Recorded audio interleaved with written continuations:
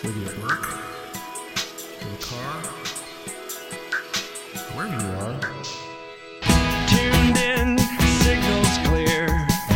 Coming through, Geocache Talk. A voice on the line I hear. Coming through, Geocache Talk.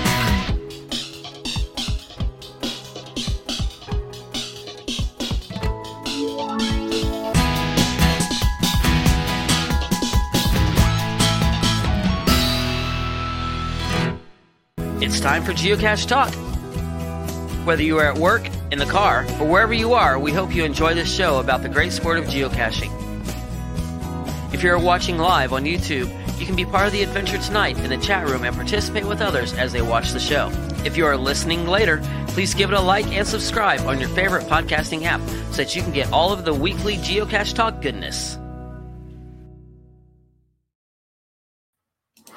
All right. Big thanks to the Travel Bugs for the music on the audio side and our featured patrons, Demon Hunter 2, Electric Water Boy. And Electric Water Boy has found his 12,000th cache. I think that He's in the chat room tonight, too. He is in the chat room. Yeah, we're going to get some good stuff from him. He's at Legal Draft. If anybody remembers Geo Woodstock last year, we were there. Jess and I were there at Legal Draft, and they have a great root beer. So I'm pretty excited about that tonight. So to hear about very good root beer. Yes, great. Like I didn't think as an adult I even cared about root beer anymore, but now I do. So yeah. It was that good. That was a fun event. We gave away shirts, and if you ever give away free shirts, it's a little bit like a madhouse. Yeah. It was just shirts were flying everywhere. It's like, hey, free shirt, I wish we'd have saved more of those too, because those are great shirts. They are cool, yeah. I got one, fortunately. You definitely cannot miss them if they show up anywhere in an event. They're very bright green. Yeah, they're bright green. So everybody got one. You could double as a safety cone and be okay. Yeah. Yeah, they did. They went fast. So if you got one, and he says he got 10 growlers of root beer and a small growler of the their Imperial Stout's incredible too. So yeah, Scott was right. Gave them out about 5 minutes. That's right. It was like that. We can't talk too much about going to breweries and all that stuff because I'm still locked down. So I know that's sad. We don't have that option here at where I am right now, so I'm kind of jealous.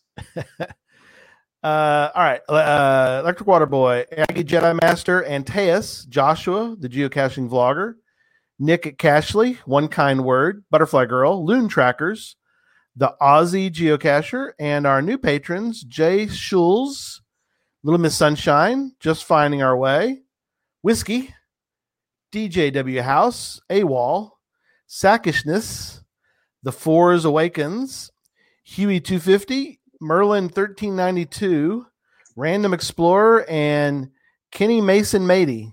I think that's a combination of names is what I'm thinking that one is. Kenny Mason Mady or Maddie. Probably Kenny Mason Maddie. Sorry about that.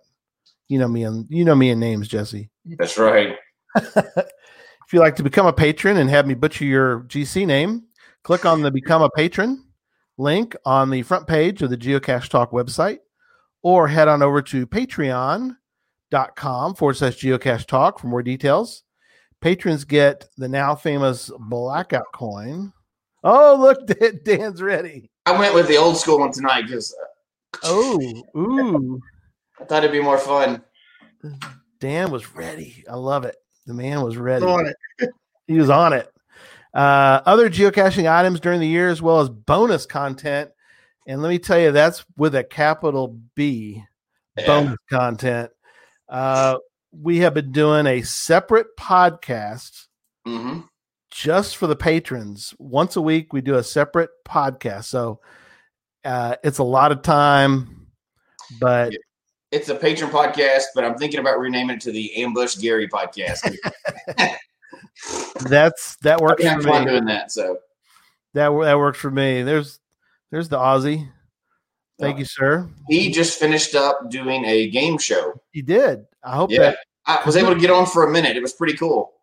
Was it Kahoot? I think it looked like Kahoot. I'm assuming he was using. I only got to get on for the last part. Yeah, Kahoot. That was pretty cool. Yeah, Scott was right. Dan has his organized workshop. Of course, he's ready. You're right. Yeah, that's right. So, kind of organized. Semi-organized, right? We'll get into invites to special events only for patrons. Support levels start at as little as Bison Tube level, which is $3 a month. Let me welcome my co-host Jesse. Good evening. Glad to be here. Although the time change is messing me up, it's like wide daylight here right now.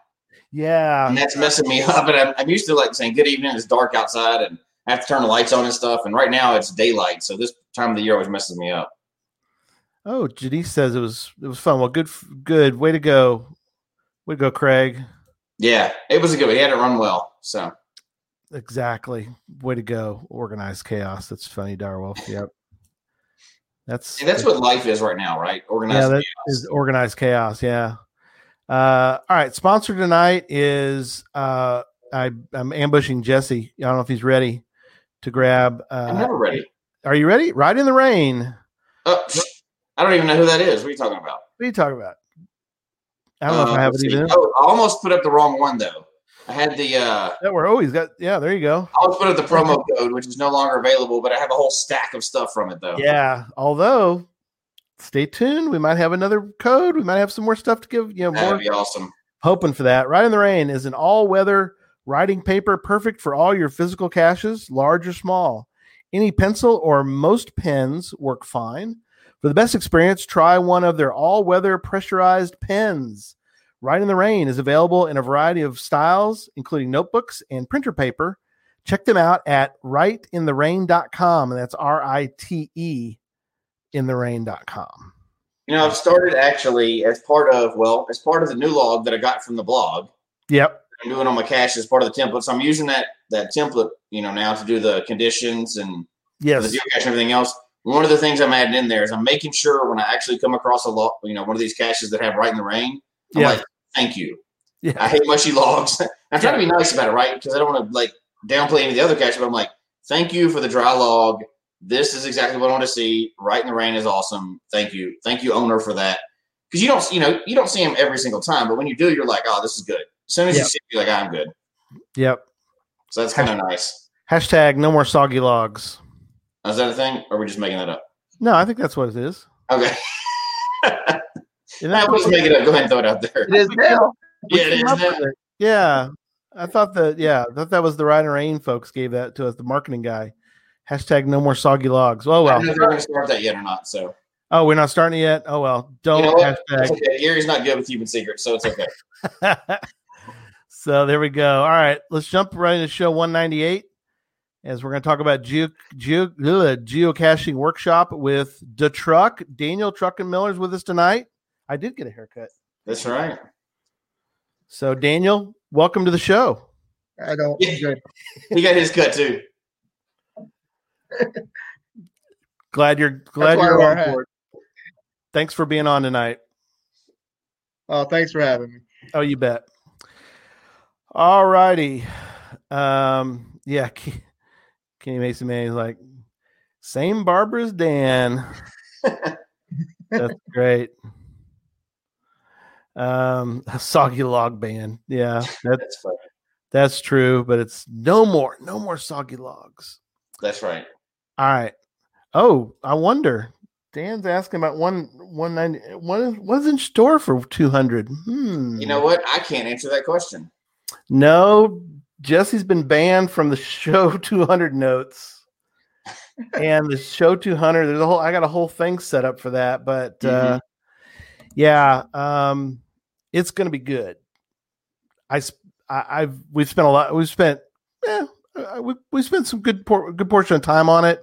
Got some surprises. It's going to be a fun evening. That's in 2 weeks. And so to finish out the talk on that, next week, we're going to talk about Adventure Labs. So those are our upcoming shows. Adventure Labs, making a good Adventure Lab.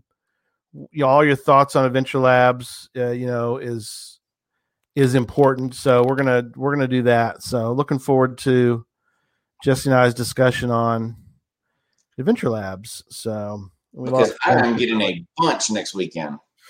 Although Dan, you might want to. We keep Dan on his. Well, we lost Dan. Yeah, we got his. But we lost him on this other one. We got the shop cam going. Did I tell you that I have a chance to get 15 sets of labs next weekend? Oh man, that's awesome. Yeah.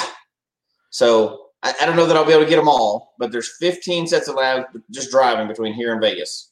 Going to visit my daughter for Memorial Day. Yeah. That is a ton. Here we go. He's back. Oh, he's back in. That's okay. Yeah, no problem. It happens. Sometimes the connections get lost. Don't even worry about it. Just log back in. Yeah. Yep, we'll do that. I think somebody just published an Adventure Lab today. Oh, really? Oh, yeah. Ryan did. Lab today. Awesome.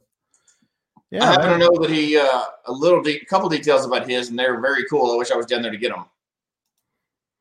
Yeah, 200 already. You're right. Kathleen mentioned about creating Adventure Lab. So yeah, we're going to have some tips. Both Jesse and I have published one of ours, and then we're also working on or waiting on helping Ryan with the Adventure Labs for Mingo Madness. So, and can I mention? Ryan mentioned we're going to have at least 10 Adventure Lab caches. But we may even have more than that. That's all I'm going to say about Mingo Madness Adventure Labs. So, all right. Yeah. Cool stuff. That's as far as we're going with that. That's all I'm going to say about that. All right. So let's get started. We're going to talk about and kind of show and tell. Daniel's going to walk around and we're going to talk about some of his tools and why we think those are good tools for a geocaching workshop. So, we're going to try to make this transition. So what I'm going to do, Dan, is we're going to go ahead and mute yourself on the app and then switch that one. And then you'll need to unmute this one because I don't think I can unmute you'll have to unmute that one, Daniel. There we go. Can you hear me? Yep. I can hear you now. Thanks, sir. Yep. So I guess wherever you want to start, there we go. I had my volume down, so. Oh yeah, no problem. Yeah. So we'll start wherever you'd like to start, and we'll kind of talk through it. All right. Well, I'd have to say the most important tool you'll need is a drill. Yep. Now, I have a Milwaukee drill. Harbor Freight makes great drills. The more you use them, the more you want to spend on them. But Harbor Freight cordless drills certainly make life a lot easier. But as far as power tools, that's it. That's what you need to do to have a geocache is to have a power drill, and then any type of saw will work. I have a circular saw that I use. It's not a real high-end one, but it does the job. It cuts. If I'm working with a lot of PVC, I'll actually use a because it cuts smoothly. It's easy. It's cheap. You can buy a hacksaw for $10. Sure. Then a power grinder is nice because it helps you to cut some things or sanding, along with the sanders. You don't have to have, but it's nice when you're trying to finish something off. Belt sanders are good. I'd have to say the second most important tool after a drill would be a Dremel. I use my Dremel a lot. You can do a lot of stuff with the Dremel tool. Yeah. And the more you do, the more you find out. I've got a nice little air stapler. That's was nice. It was a great find. Hey, Daniel, what? Yes. I've used different things. Actually, you can buy a PVC cutter. We use them the kids used them for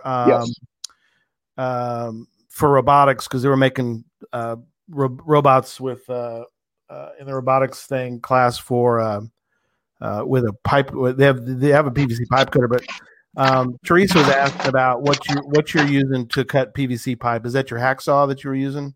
I have a PVC pipe cutter.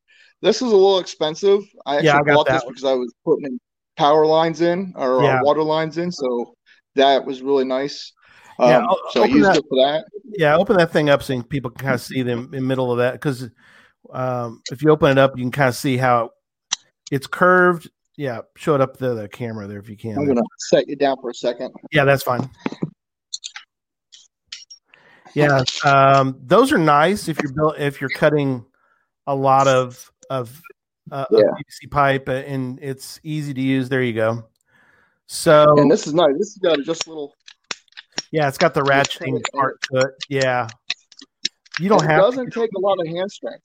Yeah, it really doesn't. It doesn't. No, you're right. That's very similar to the one that we used to set up a sign in Texas. Yeah, Jesse and I, we still have it. We're hoping to get a different one, but if we need it in a pinch, we've got it. But yeah, PVC cutter, those are nice, the kind that ratchet, because again, you would think that you need a lot of strength to cut a piece of PVC pipe, because you look at it and you're like, that's going to be rough. But those cutters do a great job. So yeah. I think what I use a lot of for PVC is I'm showing here now is it's a miter box, just a plastic miter box and a miter saw. I think I picked that up at Walmart a while ago, and I use that pretty hard. It does a nice cut, and because you have the miter box, you can hold it in there and you get a nice straight cut. So that helps. But I cut a lot of PVC with a chop saw. Oh, okay, yeah. I do have a table saw. It is not here at my shop right now. My son is using it to do some remodeling, so he has my table saw, which is a great tool when you're working with wood. I do have a router, which is nice, and it's one of my favorite tools. You can really do some work. Now I had to manipulate this, and I have it. You see that zip tied there? But for safety, I have a foot switch. So I step on the foot switch. Right. And I put my foot off, and it shuts off. Most important is remember your safety. You want to make sure all your shutoffs work. Don't zip tie things shut and then try and work with them. And then I have a scroll saw, which is really nice if you want to start doing some nice, like, intricate cuts. The scroll saw will do a great job. So Dan, question in the chat room about different saw blades. I think there is a. Well, do you use the same? Do you use the same blade for PVC as you would, or? I use the same blade for PVC that I use for wood, only if I'm cutting Schedule 40 or heavier PVC. Okay. If I'm cutting light PVC, I'm looking at a fine tooth blade, something with a lot of teeth. It doesn't tend to chip as much, where the other blade will, on the thin PVC, where do I have? And I have a bucket of just PVC parts. This is my grab bag. The Bucket-O part. Yeah. And for those that don't know, when if you ever hear anybody talk about schedule, basically that's the thickness of the PVC pipe. So in case anybody asks you, if you go to the store and they ask you, is it Schedule 40 or Schedule 20 or whatever, you're going to be like, I don't know. And it's written on the side of, pretty much all PVC has it written on the side of it in case you need to. So this is Schedule 40 right here. That's real thick. Yeah. That's a real heavy. And then there's a lighter PVC. Yeah. You see how much thinner that is. And either one works. There's some price differences in them, but not a tremendous amount when you're dealing with it. I love my I have a very small drill press, which is nice. And here's the thing. The biggest mistake you can make when buying power tools is going big. Start small. Start with the tools you'll use. Like I said, I have a Milwaukee drill only because I have a farm and I use my drills hard and I use them a lot. Right. If you're a contractor, but when I lived in just a house, Black & Decker was just fine. Did the work. I still have a Black & Decker cordless drill. Yeah, I got hooked on DeWalt, And I assume that batteries in a DeWalt wouldn't probably fit into Milwaukee. I'm sure they keep their own proprietary battery. I'm guessing. Somebody might know better than me. Actually, I think I got batteries from my Milwaukee. It was it's called batteries 3X batteries. Okay. They're not good. You're kind of breaking up a little bit, but yeah, Ryobi, like 3X batteries or battery batteries. Yeah. Okay. Yeah, Ryan's mentioned about Ryobi. I've used Ryobi in the past, but so all right. Let's talk a little bit about, and I guess also show us some of the other things you would use, sort of like I don't, you don't have a like you were talking about you have you don't have a jigsaw. I do have a jigsaw somewhere, but what works for it is the scroll saw will work like a jigsaw, which is what I use more often. Gotcha. But a jigsaw is helpful, especially if you're cutting wood and you're trying to do angles or trying to do like a curve. That works a lot better than it would than a regular saw would. Okay. And then, I was gonna say also, can you show everybody your how you got your drawers laid out on as far as your parts? You have some nice. You gotta move a chair around here. Yeah, no problem.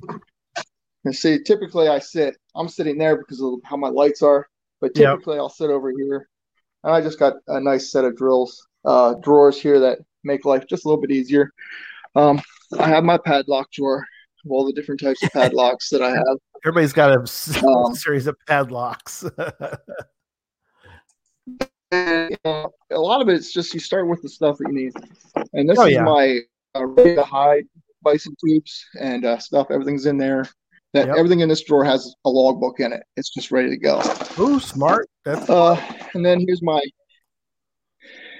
supply drawer. I have this kind of gets a little bit messier because you kind of grab it, but this is where my logs are and my cache stickers that I put on my caches. Cool. So nice. And this is where my stuff is that I have to make my drop logs. I started making these. This is my first one that worked out, so I'm pretty pleased. It turned out pretty nice, and hopefully it'll work and do the things that I needed to do. Yeah. Hang on. Go back to there for a second. So one of the things, I guess, this is a really good item to show people is that grab that drop log again, if you would, sir. And the cool thing about these kind of, I guess, maybe show just a lot of people haven't built a cache with those in them. So kind of walk through a little bit about why it works and all that. All right. It's really 4 pieces of equipment. You need a nice little drywall toggle. You want to get the 1/4 inch. It's a nice size. Mm-hmm. And it just, that just works like that. And you can see where that goes in there.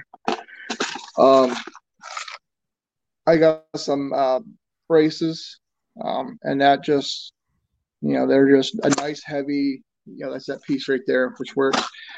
And then there's some, these are door latches, child proofing. Yep. Great for geocaches, the locks. And then I just cut my PVC. Now I did use my Dremel to cut the hole there. And as you can see, it wasn't a super clean cut, but nobody sees that but me and everybody who's watching the show. Yeah. And then you just, I drilled a hole there. And I got to turn my angle back here. There we go. Yeah, you're good. And then I drilled in there. And that's, and just, the sticker actually, that formed a nice connection. I'm going to be really interested to see how this does in the wild. This is the first one. WV Tim had one out on how to do this. DJ Hauser has one out on how to build it. And so that's where I learn a lot of my stuff. I watch a ton of YouTube videos Yeah. of how to build and how to do stuff. Gadget Talk is one of my favorite ones. Plug. Well, appreciate that. So let's do this, Dan, if you would. If you'll go and take a moment, switch back to your laptop. We'll give you a minute to do that, and then if we can, what we'll do is we'll walk through some of your projects that you're working on. So, yeah, Ian, like he looks away, and all of a sudden we're talking about some crazy contraption. Yep, that's what happens. You never know what's going to happen. So yeah, so we're especially when I'm involved. Yep. So switching back, I'm going to mute your other one.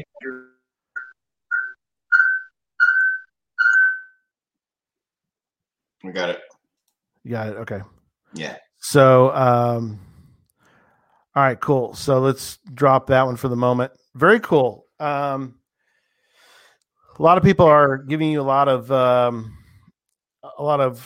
accolades for your shop. Now, granted, Dan knew he was going to be on tonight, so. But actually, no. I did not clean very much. I did clean up a little, but I didn't spend a whole lot of time. That's funny. But you did a Periscope last week, I guess, and that's when we kind of started talking about this whole deal. And the shop looked good then, so I'm not, not going to say anything. Your shop looked good back then as well. So, but yeah, you keep a nice, organized workshop. And that's tough. It's taken me years to get this organized, and this is super organized. It used to be a whole lot worse. My wife helped me with a lot of the organizational tips when we used to share a space in the garage. Then we built the shop off to the shop was actually inside of a pole barn that I have on the farm. Right. And I realize a lot of people don't have access to that. So when you look around, you can see gaps in some of the walls. That's what happens when you let teenagers help you build walls. You get gaps. And my ceiling was all free. It's pressed lumber. That was it was at for a mobile home place. It was all their odd cuts, and they just put them out on a pile and come get them. So I went and got a pickup truck load of them, and that's how I put the roof in here. It's not up to spec or really fancy, and I'm not even going to show you. But it was free.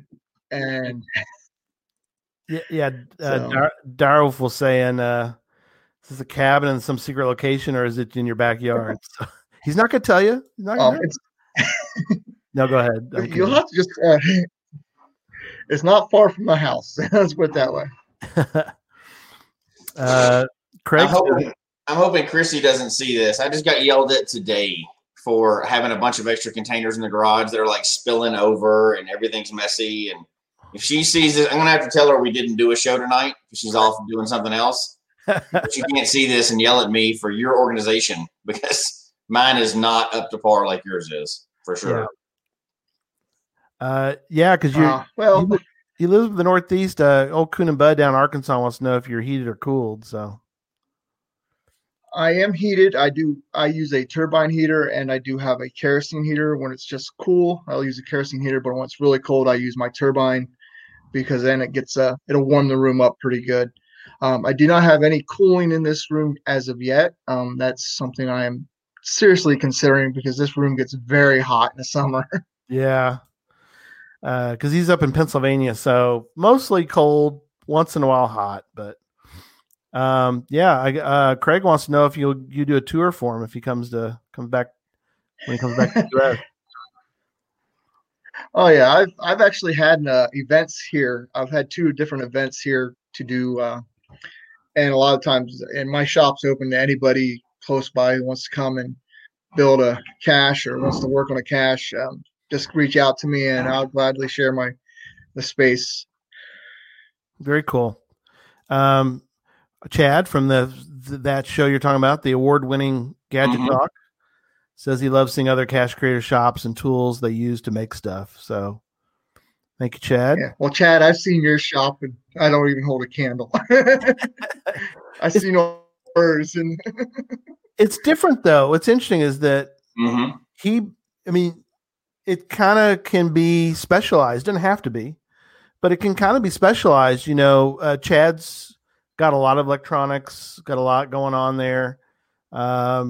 Yours is more what I'd consider a West Virginia Tim workshop. Is that kind of maybe where you would model your shop after? Yeah, a little bit. I've seen some of the stuff he's had in his. He doesn't show a whole lot of what he has. And there's a couple tools I'm watching for. I'd like to have a nice bandsaw or a bandsaw. Sure. I just picked up and this is where, like, a lot of the tools I have not. Oh. And connection in the workshop can be a little. Yeah. We lost him for a second. We'll get him back up. Sketchy. Somebody behind the cash just said each shop has its own character. Yeah. And I think that's a good way of describing it because, it looks like somebody's going to fix the shop cam. Oh, here we go. We got him coming back. And really it is, right? You don't need every tool in the world. You just need the tools that you're going to use. He's back. So, yeah, there we go. Exactly. Yep, no problem. And I get a lot of my tools. I was gonna say we can kill the shop cam. I kick that one out if you want. Yeah, I can. You can kill the shop cam. That should help quite a bit. Help a little bit. And you can put that on the bucket. I'll say. There it goes. Yeah. That'll get rid of some of your. You might want to make sure your phone's not. Make sure you're out of there as well. I mean, shut your phone. Make sure it's out of StreamYard is all I'm saying. So cool. Yeah. So, we're going to talk more in a minute about, there we go. Okay. No problem. Yeah. I had a helper come out and help me. So that's what I was. Great. There you go. That's always good. Yeah. So, we were discussing about tools. I think, we were mentioning about how each shop has a little bit of different feel to it, personality to it, but yeah, that'd be a good thing to talk about. Let's talk a little bit about kind of where you got all your tools or how you approach getting your tools. Well, Santa Claus has been very good to me. Yay, Santa! I do put on my wish list every year for Santa, and that helps. But a lot of it comes from yard sales, private sales, Facebook Messenger or Facebook Marketplace, Craigslist. I watch those. Harbor Freight is a great place to buy tools if you're not going to use them hard. Right. I typically go, if there's a tool I want, I'll go to Harbor Freight and buy it first. Yeah. And if it lasts me 5 years and I have to buy it again, sweet deal, great. If I buy it, it lasts me 3 months, then I go buy a better because then I'm using it too much. Yeah. And that's kind of buy the tool that's going to fit what you're doing. Like I said, my son and I share some of my tools. That all those big red toolboxes are all his. And he's getting ready to move into his own house, so I'll probably lose those toolboxes, which gives me some space. But it's purchasing tools that you can afford. Don't go out and get something that you can't. Don't go in debt for something. Right. Right. No, that's a good point. I bought the chop saw I bought for $50, and it's like a $200 saw. Mm-hmm. Off a friend who was moving, and then the stand it was mounted on with the rollers on. You really didn't get a good view of it. You might have. My wife picked that up at a yard sale for $10. Right. So that was a nice put together. I've had a circular saw and my router given to me for helping somebody move. Oh, cool. My in-laws had 2 scroll saws, so they let me have one of theirs. Cool. Which I've used a little bit, and my I'm looking at it. I'm drawing a blank. Oh, my drill press. Yeah, drill press. Yeah. I picked that up for $35. Yeah, and that was. You can't beat that.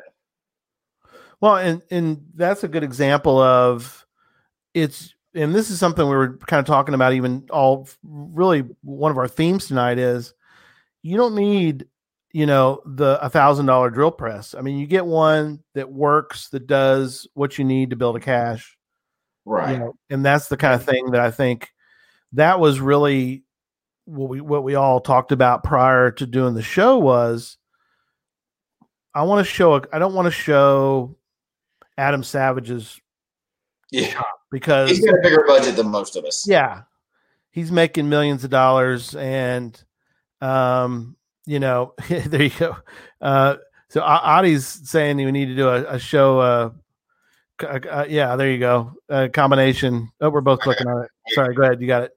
Need to do a Harbor Freight versus Home Depot episode. Yeah, you know, that's actually a good comment. So he's joking about it. However, what you just mentioned, I think, is important because we have people in the chat room right now that are going to listen to the show that have tons of build experience. We also had somebody ask what a Dremel was. Yeah. So there's a wide range of knowledge and experience on a lot of these tools. And I love that you said you got some stuff from yard sales because there's some people in here that are just now, they got into geocaching and they've always done other things throughout life. They've never even considered building something or building up a workshop. So I think it's great that you mentioned, one, you got stuff secondhand, and two, that's yard sale. Unlike many other things in life, you don't have it's the best way. Like Corvette to drive to the mailbox, right? You need get what works for you. Harbor Freight for a lot of home stuff is good, and used tools are okay.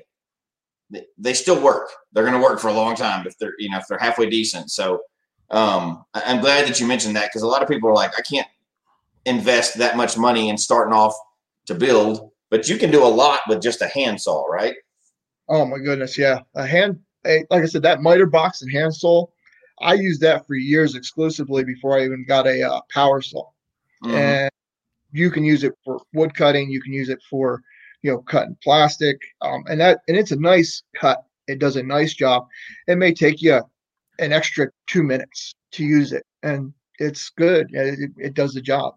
A powered drill is cheap compared to a cordless drill. But honestly, I like my power drill sometimes because you don't have to worry about the battery going dead.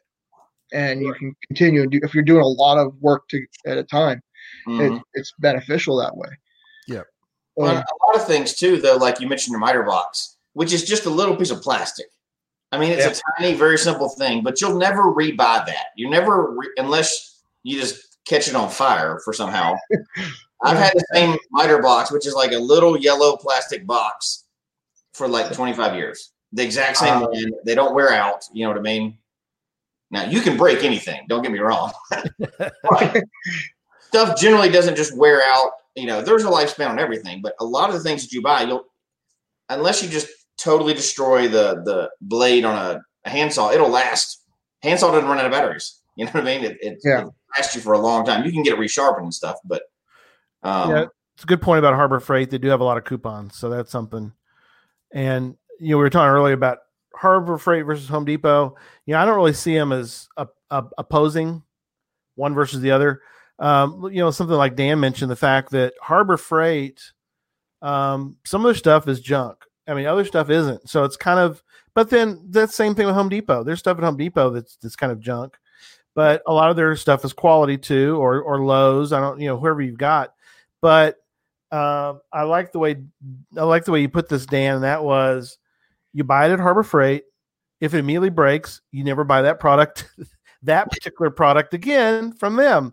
But if it lasts for 5 years, then you're like, okay, you get your money out of it for sure. Yeah, you just don't make the same mistake twice. But a lot of it has to do with how much did you use it in that 3 months or 5 months. 5 months. Now, if you use it every day, like if it's a tool that you're going to go out and you're using that every day, and you buy it at Harbor Freight, it's not going to last you 3 months. You're going to get so many uses out of a Harbor Freight tool, or you're going to get so many uses out of a Milwaukee tool. I mean, the numbers are different, but you're still going to get something else about Harbor Freight that a lot of people don't understand, like the wrenches, and like you've seen a lot of my wrenches hanging on the wall. They have lifetime warranties on them. Yeah. And that's the difference between Pittsburgh tools, which is what's on there, and Snap-on tool, which you're going to spend a couple $100 for the same tool set, is the difference in the fit on the bolt. A Snap-on tool is going to be a perfect fit on, if it's a 9/16 bolt, a 9/16 Snap-on is going to be a perfect fit every time. Right. If you're using a Pittsburgh tool, there's going to be just a little bit of play. Mhm. Is there going to be and that's the difference between a high quality tool and a cheaper tool is the variance in the how tight it is. If you're turning wrenches for a living, you're going to spend the money for a Snap-on because you don't want to be stripping bolts. Right. If you're a farmer like me, most of the time the bolt you're putting on is rusted anyway, and it's thicker than it's supposed to be. Or you're going to end up torching it with a saw anyhow. So just to try it with a wrench is at least a shot. Yeah, exactly. Electric Water Boy mentioned earlier something that Jesse mentioned about Dremel. So that's something let's take a moment and talk about, because a lot of people, like you said, aren't as familiar with the Dremel. So I guess, Dan's going to grab his Dremel. We'll kind of talk about, I think Just Finding Our Way says he doesn't miss having one, and that's fine. I mean, different people have different tools for everybody, right? Different tools. I like using a Dremel because, well, one, if I break the blade, they're cheap. I usually have a handful of them, depending on what I'm making. But I like a Dremel because typically for a cache, depending on the size, but when you're making some of the smaller caches, or if you're working with a small birdhouse, say for example, a Dremel is a good size to hold and to make your cuts or whatever you need to make, because tends to not be very bulky or. What's funny about that is I've had a Dremel for years, and I've only used it maybe a couple dozen times. Right. And it's always been for like inscribing something or, a really small thing. But every birdhouse I built, I never brought the Dremel out. I use the other tools every single time. So it's kind of funny, table saw or whatever else. So it's not just the tool, it's what you're doing with it and how you prefer to use it, right? Right. No, you're exactly right. Yeah, Craftsman, Direwolf says, but I don't know who's carrying Craftsman tools anymore. I mean, that back in the day. Hardware. Who does? Ace Hardware carries. Oh, Ace is carrying it. Okay, there you go. I guess that's his. That reminded me when you said that. Craftsman was the kind, if you broke a tool or whatever, you ran over it, they take it back to the Sears. They give you the same one again. Yeah, I have several Craftsman tools that I've used over the years. Mm-hmm. So Dremel, tell us about how you're using a Dremel, or what you tend to use it for. I tend to use my Dremel, and it's just what it is a rotary tool. This just spins at a real high speed of rate, and it allows you to sand in a more intricate spacing than a block sander or whatever would. Mm-hmm. And they come with all kinds. I just got a simple kit here, and I've got all kinds of stuff in there that I can use to sand or cut, hone out the inside of it.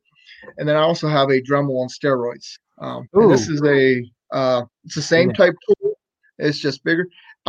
Actually, it works almost like a router because and I have a router bit in it. That's what I use. Yeah.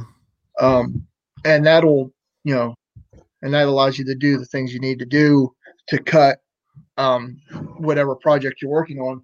Right. No, that's very cool. Like this is you've heard of the Sword and the Stone caches. Yep. Some people haven't, so we'll talk about it. Yeah, that's good. And this is how you got to solve. You just got to pull it out. Yep. You got to keep going and try to. And you got to twist and follow the angle. And I use the router to cut this. And that's the way I did mine. Yeah. But if you look at these, my angles, what I did was I actually had that bracketed and I drew my pattern. Yeah. And then as I ran it through, it was actually in reverse to my pattern was. So as I went, I could follow my jig that I had made to allow me to cut through it. Cool. So that is cool. I like that. That is, we were talking about that the other day. Is like, I've never found one in the wild like that. And you're like, really? That's that. But Jesse, have you found one in the wild? I have not. I mean, a similar concept, but never with like the Sword and the Stone concept on there. Right. I found some of the PVCs where you open them like a box or whatever, but never the Sword and Stone. But I like that. I think that would be a great one. Yeah. Yeah. Feel free to copy. I don't own the rights. Oh, do go you ahead. have a cache of your own that you put out like that? That is actually what I'm waiting to do. Is I have to form the rock to put the stone in. So I'm Okay, going to that's make what I a was gonna cement. ask you about. So I'm going to put a cement. I'm thinking I'm probably going to do is take a cement bucket at an angle and just fill the bucket with cement, then break the bucket off Yeah. just outside of it. And then I'll have just a cement rock with the cache in it. What I want to do is make sure that the bottom is out the bottom, so that way I don't gain water. Right. No, Oh. that's good. I love that idea. I think I want to make one of those. Well, and what's cool is Dan found one in kind of an unlikely place, but it makes perfect sense. Is you found one in a fence pole. Yeah, it was a chain link fence corner. It was a chain link fence. You know how you pull the cap off and it's just, you'll have the bison tube hanging there. This one, you actually pulled the cap up and you had to follow the maze to get it out. It's just like the Sword in the Stone. Love that. That was a super creative. Whoever did that had tons of favorite points. It's out in Western PA, I think, is where I seen it. Western PA or Altoona area, I'm not sure. Right. See, that would play really well here because I could con a buddy into hiking with me, and we would drag that out really far in the woods, and make people work for it. Yeah, and make the whole PVC part painted up, looking like a sword and everything else. And you can put it in town here because it would disappear, but if I drag that joker out into the woods, that would be great. Yeah. I have another, because we're talking about cement caches, and I actually have a friend who made a rock out of cement, and he hit it on a cache, and we went. It was a 2-stage multi. It was like a half-mile hike out to the first stage, and then it was just a tag with them. And you hike all the way back to almost to the parking lot, within 100 meters of the parking lot. Mm-hmm. And there was a group of 20 of us doing this cache, and we searched high and low for this cache. We protected every rock, moved everything. The one lady with us sat down on the rock, and it rattled. Oh, wow. Like an ammo can rattle. That's and awesome. You've got to be kidding me. And the guy quit caching it, so he pulled the cache, and I messaged him, says, if you have that container, can I have it? And he gave it to me. So this isn't a small container at all. Whoa. Yeah, that's a good size. I mean, you see that, and this is a pretty heavy. Yeah. That's looking pretty good. Yeah, it depends on where you put it. Is that a full-size ammo can under it? That is a full-size ammo can box in there. That is great. This is one of my I can't wait to hide it. Everybody from PA who's watching, I'm not gonna tell you. Right. Tell them to look away. We can't let them see that. No, that's a great one. But the guy took some serious time in making that, and when you look at it, you're like, oh yeah, all right, I can see the stone and the cement and all that. But when you're looking for something else, is that one heavy, Dan? Probably about 20, 25 pounds. So not too bad. It's not too bad, but it's not something I'm going to hike a couple miles into the woods with. Right. No. Strap it on your back and go, buddy. No, that's cool. Actually, there's a place I've got in mind to put in. It's going to be probably a quarter mile or so or better into where I'm going to put it. Right. And my wife said, we'll just take the stroller, put it in the baby stroller, and we'll. Right. That's a great idea. That's awesome. One of those all-terrain ones. Yeah. I have grandkids now, so that's, Are there? Oh, man, I found one of those caches. Which? Oh, yeah. Just show the audience that, because that just you got me intrigued. All right. Oh yeah. So, Adi found one. So what you're talking about? Yeah, that's the one I looked up. Look at this. Oh, there's nice. There, yeah. Nice. Yeah. That's very cool. There's the sword and the stone. That's the stone. That's the same design you got there. That's great. You can't tell me that's not a favorite point magnet right there. Oh, definitely. You bring kids after that, they get to pull the sword out of the stone. That's the best. Yep. Yeah. I think, and that one's a much better well done than what I'm doing. But yeah, and like I said, that comes down to tools. What tools do you have to do something? Because like if you would do one of these out of metal, like the Sword and the Stone, you'd need a plasma cutter to do that. Yeah. Now, plasma cutters, you can buy them for about $200 for the cheap ones, but they're typically run $2,000 for a really good one. So because you're making yours out of PVC, and like that one looks like it's PVC, maybe it's metal, who knows? You used it with just a router, right? But I did a full-time, a big tool. Nope, that was an easy router. And I made a jig to actually. Let me give it. I'll show you. Yep. Something else I think will be interesting. Oh, he's back. Yeah. Oh, another cool one. See what right here is. Now I did steal one of my. I had two of these here, and you can see where it was mounted. And then I had my router bit would stick up through here. Right. And then I had a black line right there. Oh, gotcha. And then I would just turn as I needed it and fed it through, and it made it cut really nice. Actually, about the third or fourth try, and that was the thicker PVC, which is nicer because the thin PVC, like if you're going to do something like that, you want to go with at least the Schedule 40 or the heavier PVC, right? Because the router will chip. Yeah, you're cut wider than it's supposed to on the thinner stuff because of your vibration. Your PVC will vibrate more and you'll get more play. So, but PVC, we could do a whole show about PVC really for that's what you make the little bombs out of, right? That gets the police called. The PVC, you just put sometimes. Well, that's why you got to be careful with the PVC. Make it look like a pipe bomb. Not a good idea. Oh, there we go. Does this look like a pipe bomb? Yes. I probably wouldn't put it in an urban area. I like that. I love that's a hidden. That's like a hidden maze cache, right? To me, that actually looks like a door ram, but that's true. That's my first thought too. Post pounder. What are you talking about? It's what the police carry one of those to, right? Jesse, you probably carry one of those. Yeah, they work really well on a door. Damn, the door's going down. Police, stand away from the door. Yeah. We need to move on. That's a different show altogether. That's a whole other show. Get into my This life. is all PVC. This is all plastic PVC, just painted up, and it's just got a padlock in there. The hardest part was drilling my hole for the top mechanism. And I didn't have a drill press at that time, so I did it with a hand drill. So my hole isn't a perfect that straight through. It kind of goes at an angle. So you can only put it back together one way. Right. So for some people who don't, hold that one up again, because I think some people have never maybe found one like that. I've only found one, I think, like that. But kind of explain to people how that cache works, if you would.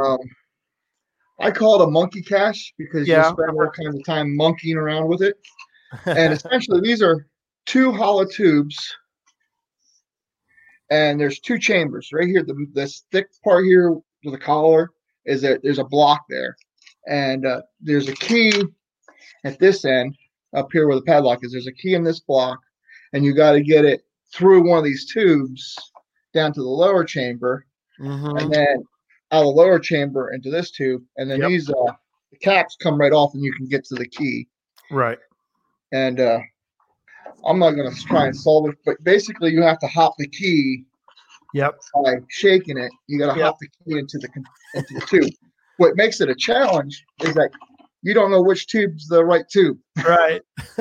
I've seen the one-handled tubes, which are easier to do because you only got one handle on. The one I did was a three-handle tube. So you spent hours listening for that right click. Yeah, exactly the perfect moment. Yeah, when it's gone down the right one. Because, I love that because then you've got at the other end, you've got the lock and there's your key and then you can open up the cache. So, that's start to finish on that one right there. What tools did you use? A saw. So it could be a hand saw up to a full good. I think I had to use, because this is a 4-inch PVC. I think I had to use just my hand saw because I don't have a saw big enough to cut it. So I used the hand saw and the drill. That's it. Cool. And then it's purchasing the pieces. This is the only thing that made this expensive is that your 4-inch PVC pipe. Something else to keep in mind: most of your local, I don't know if Lowe's will do it or Home Depot, but if you go and say, "Hey, I want a piece of pipe this size," they will cut it to size for you. Right. I know I have a local hardware store that I just absolutely love because they treat me so well. If there's something I need, they if I need it cut for me, they'll cut it, or if I need something done. How do you return the key? Well, when you unlock when this unlocks, the pin slides out, and you just drop it back in that top chamber. So they don't mail it back to you? No. I'm gonna grab the key. I'm gonna grab my key for it, and I'll open it up, and I can show you the inside. Yeah, go ahead. So, this always makes me want to start building something. Every time we have somebody on, like a builder, I know it always makes me really want to start. Always want to go build one. I know. Yeah, build one. Gets the juices flowing. Get excited. It does. I have a few that I've got in mind too. That Chad's got me sparked on from his show that I want to build, but I got to get some home projects done before I can start tearing up the workshop again. So, yeah, I replaced one yesterday. That when I replaced it, I did use kind of a hide in plain sight kind of cache. So I was pretty happy with the replacement. I think you should give out the GC on your puzzle so we can mess with all the people in your area. Yeah, everybody wants to follow a puzzle that's not published yet. I'll give you the code here in a minute. Yeah, but when it's published and a bunch of people go and put it, everybody in your area will freak out. They will freak out. Well, no, somebody from anywhere could probably drive clear over here someday and find it because I don't think anybody's going to find this anytime soon. But go ahead, Dan. Back to you, buddy. No problem. We're too busy having our own conversations here. That's okay. This is the key. I had to cut the key down from this size. Oh, okay. My key, and then I used the grinder to cut this down. So I did use another tool that I kind of mentioned. Grinder. Cool. So, and then here's the plug that was at the top, and I just had a bison tube in there, or the one I had found had written the stage 2 in the cap. I like it. Gotcha. And then you just went part, and then the inside is that. Now I used you can see the short pipe is the dummy pipe. Yeah. And the long one is the one. And I think I bought like a 1-inch to a 2-inch expander, like it would go. So that way it had a little bit of a funnel top. Yeah. So it gives a little bit of an advantage to the. Still trying to find the camera on this. No, that's in there. That's good. No, you got it. It's perfect. And then you're kind of trying to catch the key in that cup. Yeah, so that's pretty good, and they're called monkey caches where I come from too. Although I don't find those out in the wild in my area very often. But that's once again, if you're trying to search for favorite points or really provide some enjoyment, that's one of them right there, right? People have a lot of fun with those, and you made that with really simple tools. So I guess kind of since we have such a wide range of people, that are going to listen to this or whatever, and we don't want to assume knowledge or no knowledge or whatever, but if somebody was going to start from the very beginning, like they have no tools other than like maybe a screwdriver, what's the first, where would you start? Like that doesn't have let's assume we're not talking about Adam Savage, right? With an unlimited budget to buy whatever thing he wants, right? Which all of our dream job, right? But what would you start with in the very beginning? Maybe the first couple tools or whatever. The first tool I'd buy the miter box and a miter saw. That's like I said, that's a cheap multi-purpose tool. Like I said, that box will last forever. That little plastic box, and then it's a nice starter to help you learn to cut straight lines. Mm-hmm. It really helps you get that. A hacksaw would be another one that's a cheap tool to buy that cuts, or even a full set long armed handsaw that I probably haven't used one of those in 10 years. And then a drill. Any 3/8 drill is all you need. And then drill bits. You can get away especially if you're working with PVC, you can get away with a cheap set of drill bits. You're probably not going to break too many drill bits in PVC. You start cutting drilling into metal, then you're going to start having issues. A miter box. You'll go grab it. We'll show it to you. It really is helpful because it keeps you from making, as I'm sure Jesse, you and I, well, I know I have. Oh yeah. Yeah. I can't cut a straight line in my life. So go ahead. Yeah. It's just, yeah. And that's, and like you say, it shows your angles of what you're going to do, your 45-degree angles. And you can even actually has a bracket here at the end that you can cut at an angle that way. So, and then this is just a miter saw blade. It's a nice fine tooth blade, so it's good for cutting all kinds of materials. And like I said, I've had this 20 years, maybe 25 years. Oh yeah. And I don't use it a lot because I have the chop saw now, but till then, when I was trying to do any kind of angles, this is what I used. Oh, Craig's saying his shirt's in the corner there. Yeah, that. Show his shirt. The one up there, the triangles or the squares on it. The triangles. That's cool. That's awesome. Yeah, it's funny. Everybody in the the one's right beside me at an event. Yeah. Oh, cool. Yeah, it's funny because as you walked around, there's a couple travel bug numbers out there, and people are, oh, wait, another travel bug. Oh, I missed it. Like, oh my gosh, I missed the travel bug. I guess there's one on a file cabinet somewhere. Nope, that's not a travel bug on the file cabinet. That's actually a cache, a magnetic cache. Oh, okay. Dan, go grab it. Is that the one with the TM on it? Yeah. Okay, I saw that earlier. What it was is and it was a log just taped to the back of it. Yeah. And but it's not considered in a container. So if you do it now, you have to put it in a Ziploc bag and then put it behind the magnet. Yeah. So it's in a container. So right. Exactly. We want to follow the guidelines, right? Oh exactly. Yeah, of course. We would never put the guideline. That would be wrong. Exactly. That would be wrong. As in putting like a nail in a tree. That's wrong. Yeah, whatever. That tree's going to be fine. Unless the tree's dead. So what are I got a couple questions for. One is there a particular tool that you will tend to carry with you if you're going to go try to, do cache maintenance other than the standard knife and everything else? Is there some particular? I carry my cordless drill everywhere. If I'm going out on cache maintenance, I take my cordless drill with me because a lot of times if I'm going to fix something, that'll help me cut or, like I said, I have a lot of birdhouses out too, and that way I can just open them up, get into them, and like I said, the evolution of the birdhouse cache is the best thing ever. Right. That's cool. And now, go ahead. Kind of a separate question, but do you use any kind of like security bolts or screws when you're putting those out? I love the star screw with the star head. That's a great.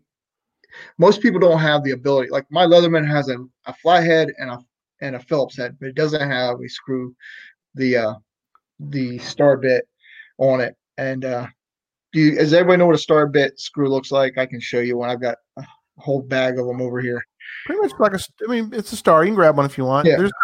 There's a couple other. That's something, Jesse. I know that it's for West Virginia. Tim likes doing that, where he'll use different kinds of screws, so that it's harder for people to. Yeah, people don't have it all because people will. Yeah, there's a star. Yeah, people will take them apart, unfortunately. Yeah, and there's the square one. The square ones are kind of cool. You don't see them as often. Yeah, I use all different types of screws.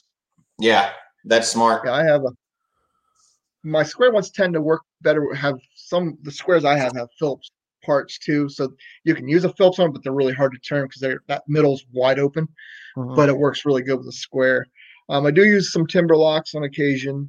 I use a wide variety of stuff on the farm to try and make things stay together. Goats are very destructive. And so are pigs, right? I've got a star head screw that's about 6 inches long. That's for screwing something into the neighbor's farm from here. That's how long it is, right? No, that's good. And I've even seen, we've been trying to get some one time, kind of an anti-theft one. I don't know if people have seen that, but there's a kind that you got to make sure you get it just right, because it only lets you go one. It only lets you tighten it. It won't let you unloosen it. It's got the flanges on it on the screw so that you can tighten it, but then there's nothing other than ripping it out with something else. But yeah, you make sure you put that together perfectly. Yeah, you do, because that one's not coming off. That's usually for something like high public area. Maybe that's I've seen them like on bathroom stalls. Yeah, so it makes it easier. Tight. Yeah, people can't. You're right, exactly. Yeah. So what are some, now that we've got people some of the basic tools that we mentioned, what are some of the basic caches that you think would be good for people to start with? I like the PVC. PVC is simple, easy. You can do a lot of forgiveness.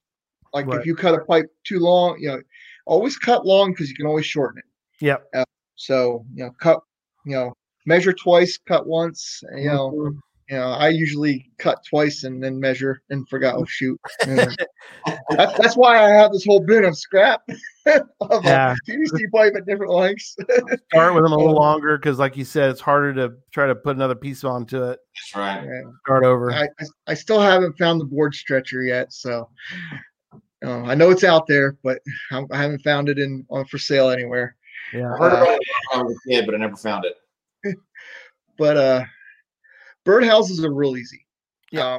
One, you're doing either 90-degree cuts, or you're doing a 45-degree angle, or just slight angles, and you're putting a box together.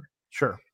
And a couple screws, and you have a nice put together birdhouse. And then all you need is a hinge, and then you can have any kind of gadget cache. Like I have a birdhouse that I took. I left the bottle, and then where the roost would be is actually have a screw in there or a bolt with duct tape around it, so that way you can't push it all the way in.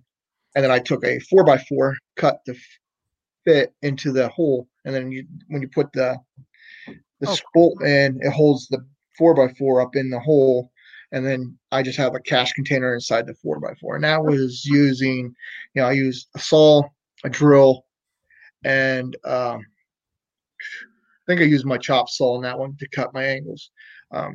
The chop saw or radial arm saw is probably the best tool. I use that more than any other tool in my shop. Oh, wow. Okay. Because especially if you're cutting it, I can cut angles real quick, or I walk over, drop, cut it, walk back, and I'm done. It's not like when you're using a circular saw. Sometimes I've done this. I use some locks and put it on a table, and that way I can cut a long stretch on plywood. Right. And I tell you what, it's hard to cut a straight line with a circular saw. Yes. Yeah, you're all over. Yeah, I think anybody, unless you have something to hold it in place, but yeah. There's and somebody mentioned there's in the chat room about unique screws. That's always neat. But what you got there, Tom? Yeah, so Tom mentioned safety glasses or goggles, and I think before we would be remiss if we did not mention that, right? If somebody's building up their workshop, you mentioned earlier safety is important, but we didn't go over a lot of safety tools. Yeah, what are the ones you got? Honestly, I went on Amazon. I bought I think I bought 2 12-pack or 12-pack of safety glasses. Oh, cool. And they're a piece. So it's like $12, and I have 12 and more safety glasses. And I use them as I forget a lot of times, but I do have like a pair of safety glasses everywhere. I have like 4 or 5 of them just hanging on my desk, my workshop desk that I just drop and put on. And I found safety glasses are probably the most important tool. They do have some gloves out there you can buy that will actually stop the saw. I haven't invested in them, but then I use a lot of push sticks, and I've made push sticks if I don't have them, and I use them to push something through my router, or use them to push it through my table saw. Ear protection, I can't hear anyway, so no, that That is smart. Yeah. And earplugs. Yeah. The foam one or the head over the ear ones. Yep.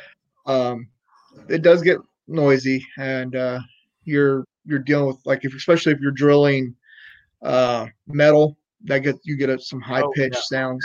Absolutely. Well, and you got to be careful. Got to wear some sort of eye protection. Yep. So safety glasses, are probably your most important, because your eyes are hard to replace. Yeah. They don't grow if you lose sight. It's hard to have it grow back. Yeah. It's not going to happen. So as they're messing around in the chat room, they're about eyes and seeing is overrated. Well, I don't think so. You've got two eyes. You only need one, right? I'd suggest keeping both, but yeah, you got to really do need to be careful. I like the idea. I forgot, that's the thing that I tend to watch Adam Savage's one day builds, and he does not, I mean, he used to work for, Lucas. So, I mean, Star Wars, he knows all about how, building and so forth, but he'll do the same thing. Like you said, is he'll have around there a couple different of those push sticks, because you don't want your fingers near that saw when it's going.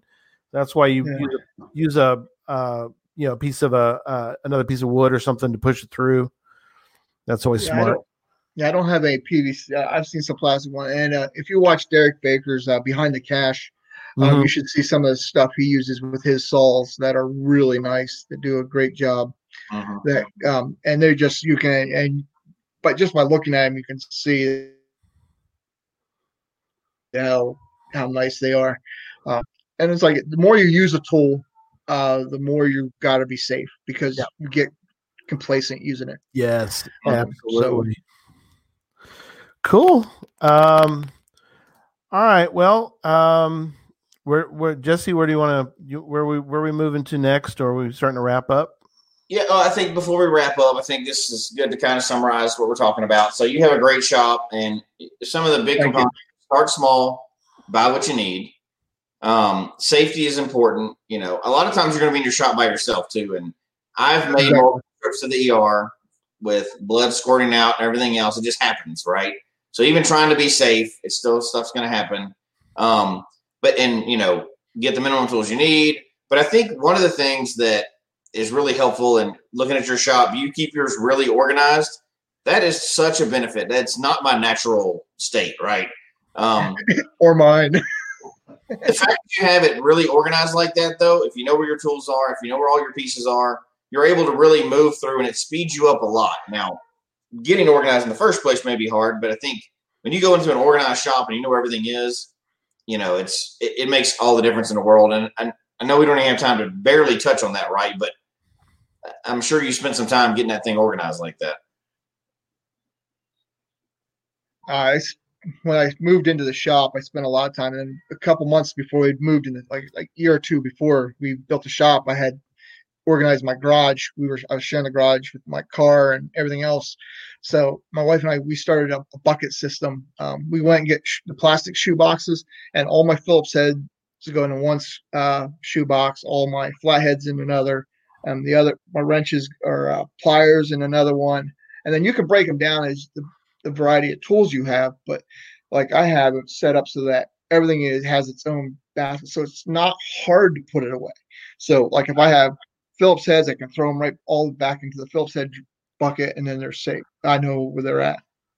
And I have a lot of multiples of every tool, simply from getting sets and buying sets, and then then you mix everything up, and then you lose one or two of that set because you use a screwdriver for things that screwdrivers aren't meant to be used for. Yeah. So by organizing it out that way has made a big difference. And then I have, like, you've seen my wrenches hanging. Like the one set came like that, so it made it really easy just to screw it up on the wall. And that's the set I make sure everything gets put back.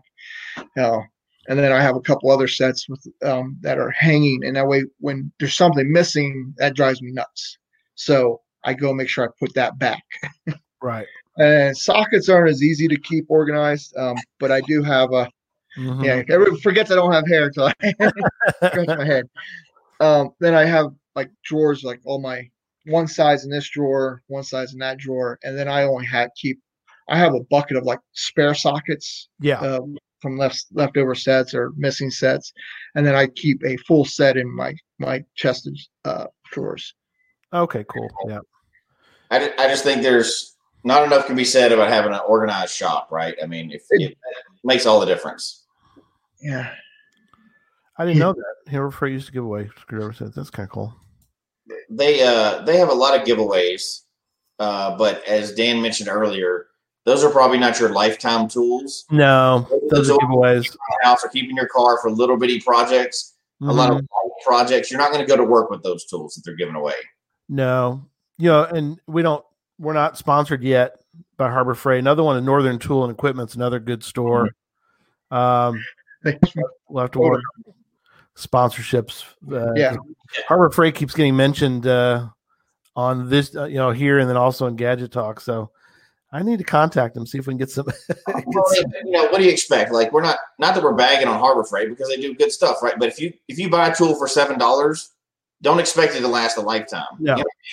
That's not what that's designed for. That's designed for a cheap version of a tool that's used for light duty stuff. Yep, one or two use, and then it's to be retired. Yeah, I mean, and that's something too. I think that as we start to wrap up, is as you start to do some of these things, you'll notice that there are certain tools that you might use more often. Therefore, you might want to might want to spend a little extra. It's worth investing in. It is worth investing. Exactly. Yeah. And there's a difference, right? Like, so I grew up and my family was in construction and my dad was an electrician. Right. And we had tools that I could use in the garage. And he taught me how to do, all kinds of stuff. But he had his tools, right? That was different. Like, he would go to work with tools. That's not the same as the stuff you buy at Harbor Freight. He was a professional with his stuff. And he knew exactly where everything was. And everything was exactly where he had it. I did not mess with those tools because I did not want to mess anything up that he went to work with, right? No. That's not the stuff you're buying in Harbor Freight. But there's a big difference. And he would invest in those because he used those. Those were the tools of the trade that he used, right? Those were not like our tools of the trade, but their tools of trade. Oh, look at that. Craig found it. He found it. He found it. He found it. Yeah, thanks. Thank you, Craig, for the sticker. We haven't even mentioned it, but there is a little gray $sign down there if you'd like to give a tip to the show. You know what? That's a perfect time to mention it. It's almost like Craig knew we were going to segue into something. That's right. We want to kind of make an announcement of something that we've been able to be a part of. Yes. So because of this, right? So, and Dan's a part of this too, and there's many people in the chat room right now that are part of this too. But because we have this group and Ryan's in the chat room and Ryan let us be on part of the Mingo Madness, which was, we wish just happened a couple weekends ago, but the world ended, right? And it got pushed to September. One of the things that was going to be unveiled at Mingo Madness, I'll send it his way so we can talk about it. Is a plaque to commemorate Mingo. Yes.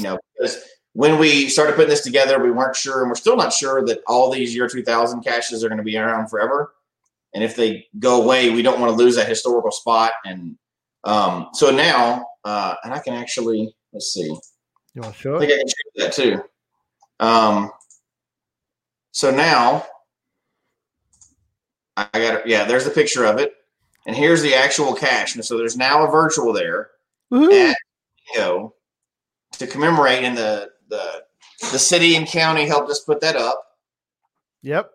But so the people listening right now and the people that are part of this show and the Mingo Madness team is now commemorated forever in geocaching history, because there's a plaque there approved by the state, approved by the county, that is going to forever mark that spot as an important part of geocaching history.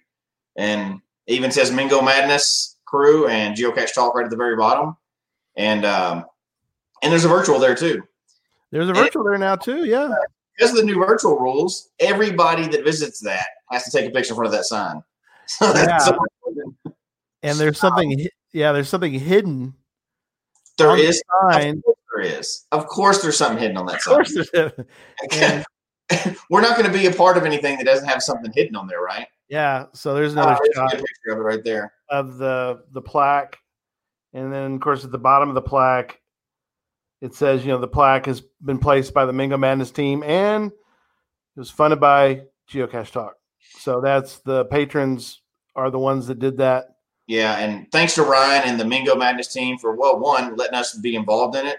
But you know what? There's more people that we wanted to mention on this too. Yeah.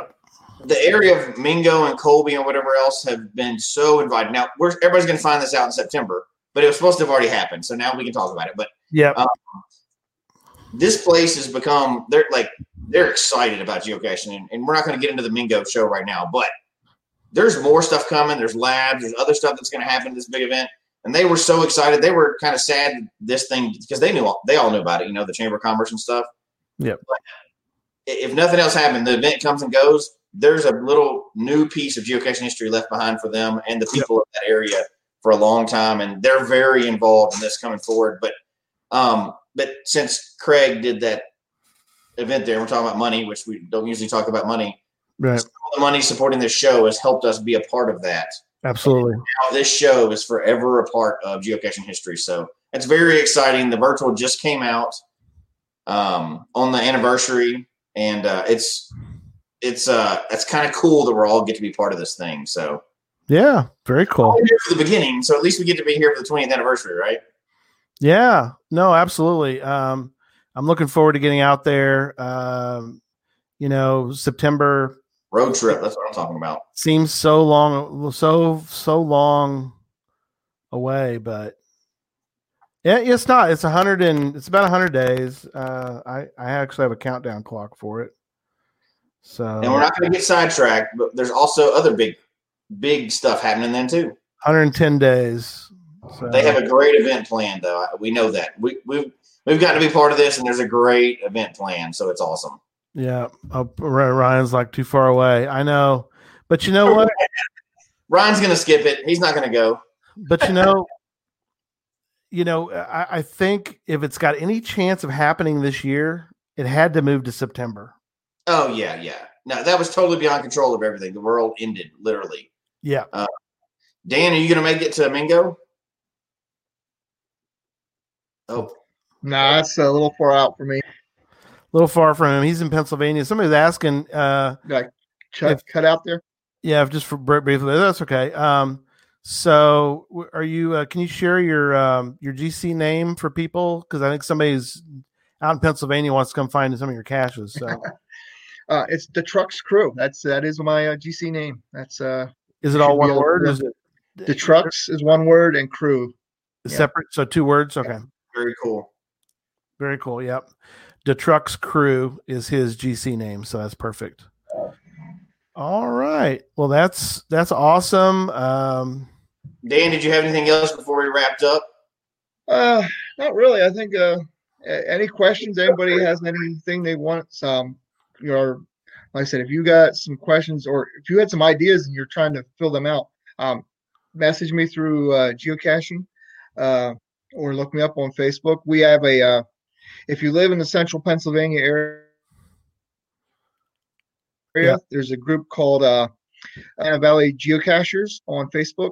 We focus on the Susquehanna River from Williamsport, Berwick down to Sunbury, which if you don't know those towns, then you probably aren't going to want to be a part of us. But we're welcoming anyone, and we just basically is about this local area that we cache in, and that's a good way to get a hold of me and find out what's going on. Very cool. Awesome. And yep. People are going crazy with that button. Thank you so much. That does help.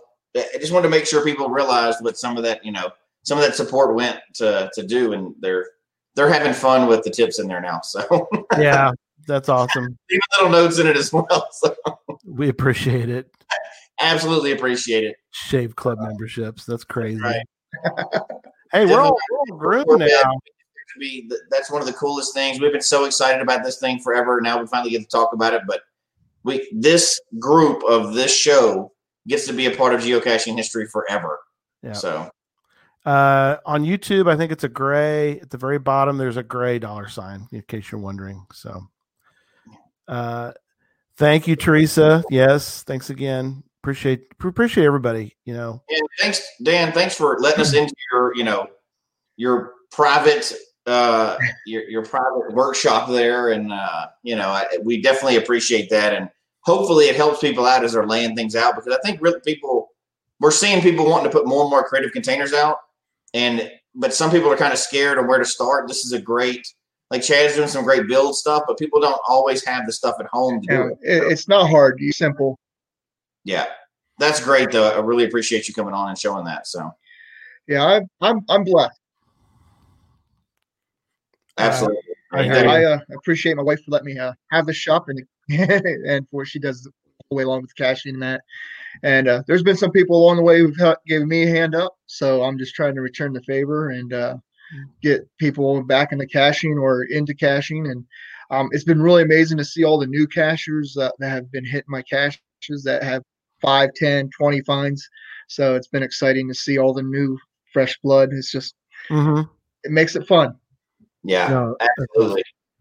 We definitely appreciate that. And, the one thing I would say before, I know Gary's trying to close the show, but the one thing I would say is kind of almost exactly what you said. If people are into caching or want to get re-energized in caching, one of the best ways to do that is put out a cache that really excites people. Right.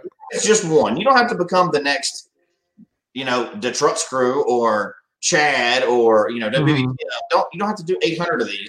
If you put out one that you can be proud of and people get excited and fun about it, having fun with it, you're going to get energized again. You know what I mean? You're going to get or renewed or whatever else to get those logs in, and people are like, oh my gosh, this is great. Your desire shoots through the roof to become a better cacher at that point. Yeah, absolutely. Very, very true. Well, thank you so much, Dan. It was find him also at the truck on like Periscope, sometimes down to a Periscope from his workshop. So yeah, or in live, depending where or out. If I find a good cache, I'll do a Periscope. That's true. And I've seen a few of those. One last thing I'll throw in here is hide the kind of cache that you like to find. If you like finding a certain type of cache, hide that cache. That it'll go a long way. Yeah, absolutely. That's perfect. All right. Well, it's going to wrap up tonight. Let me play this. Folks, we hope you've enjoyed the show tonight, as well as our new format. Please email us your comment at geocachetalk@gmail.com. Don't forget to follow us on Twitter, Instagram, and Facebook. The show can be found on Apple Podcasts, Stitcher, Radio Public, or Spotify, as well as at the Geocache Talk website. Don't forget to click that subscribe button below and ring that bell notification so that you can see and hear the show on a weekly basis. And tell your friends about the show. Get them involved with us in the chat room. And until next week, don't just talk about geocaching, go geocaching. Good night, everybody. Good night.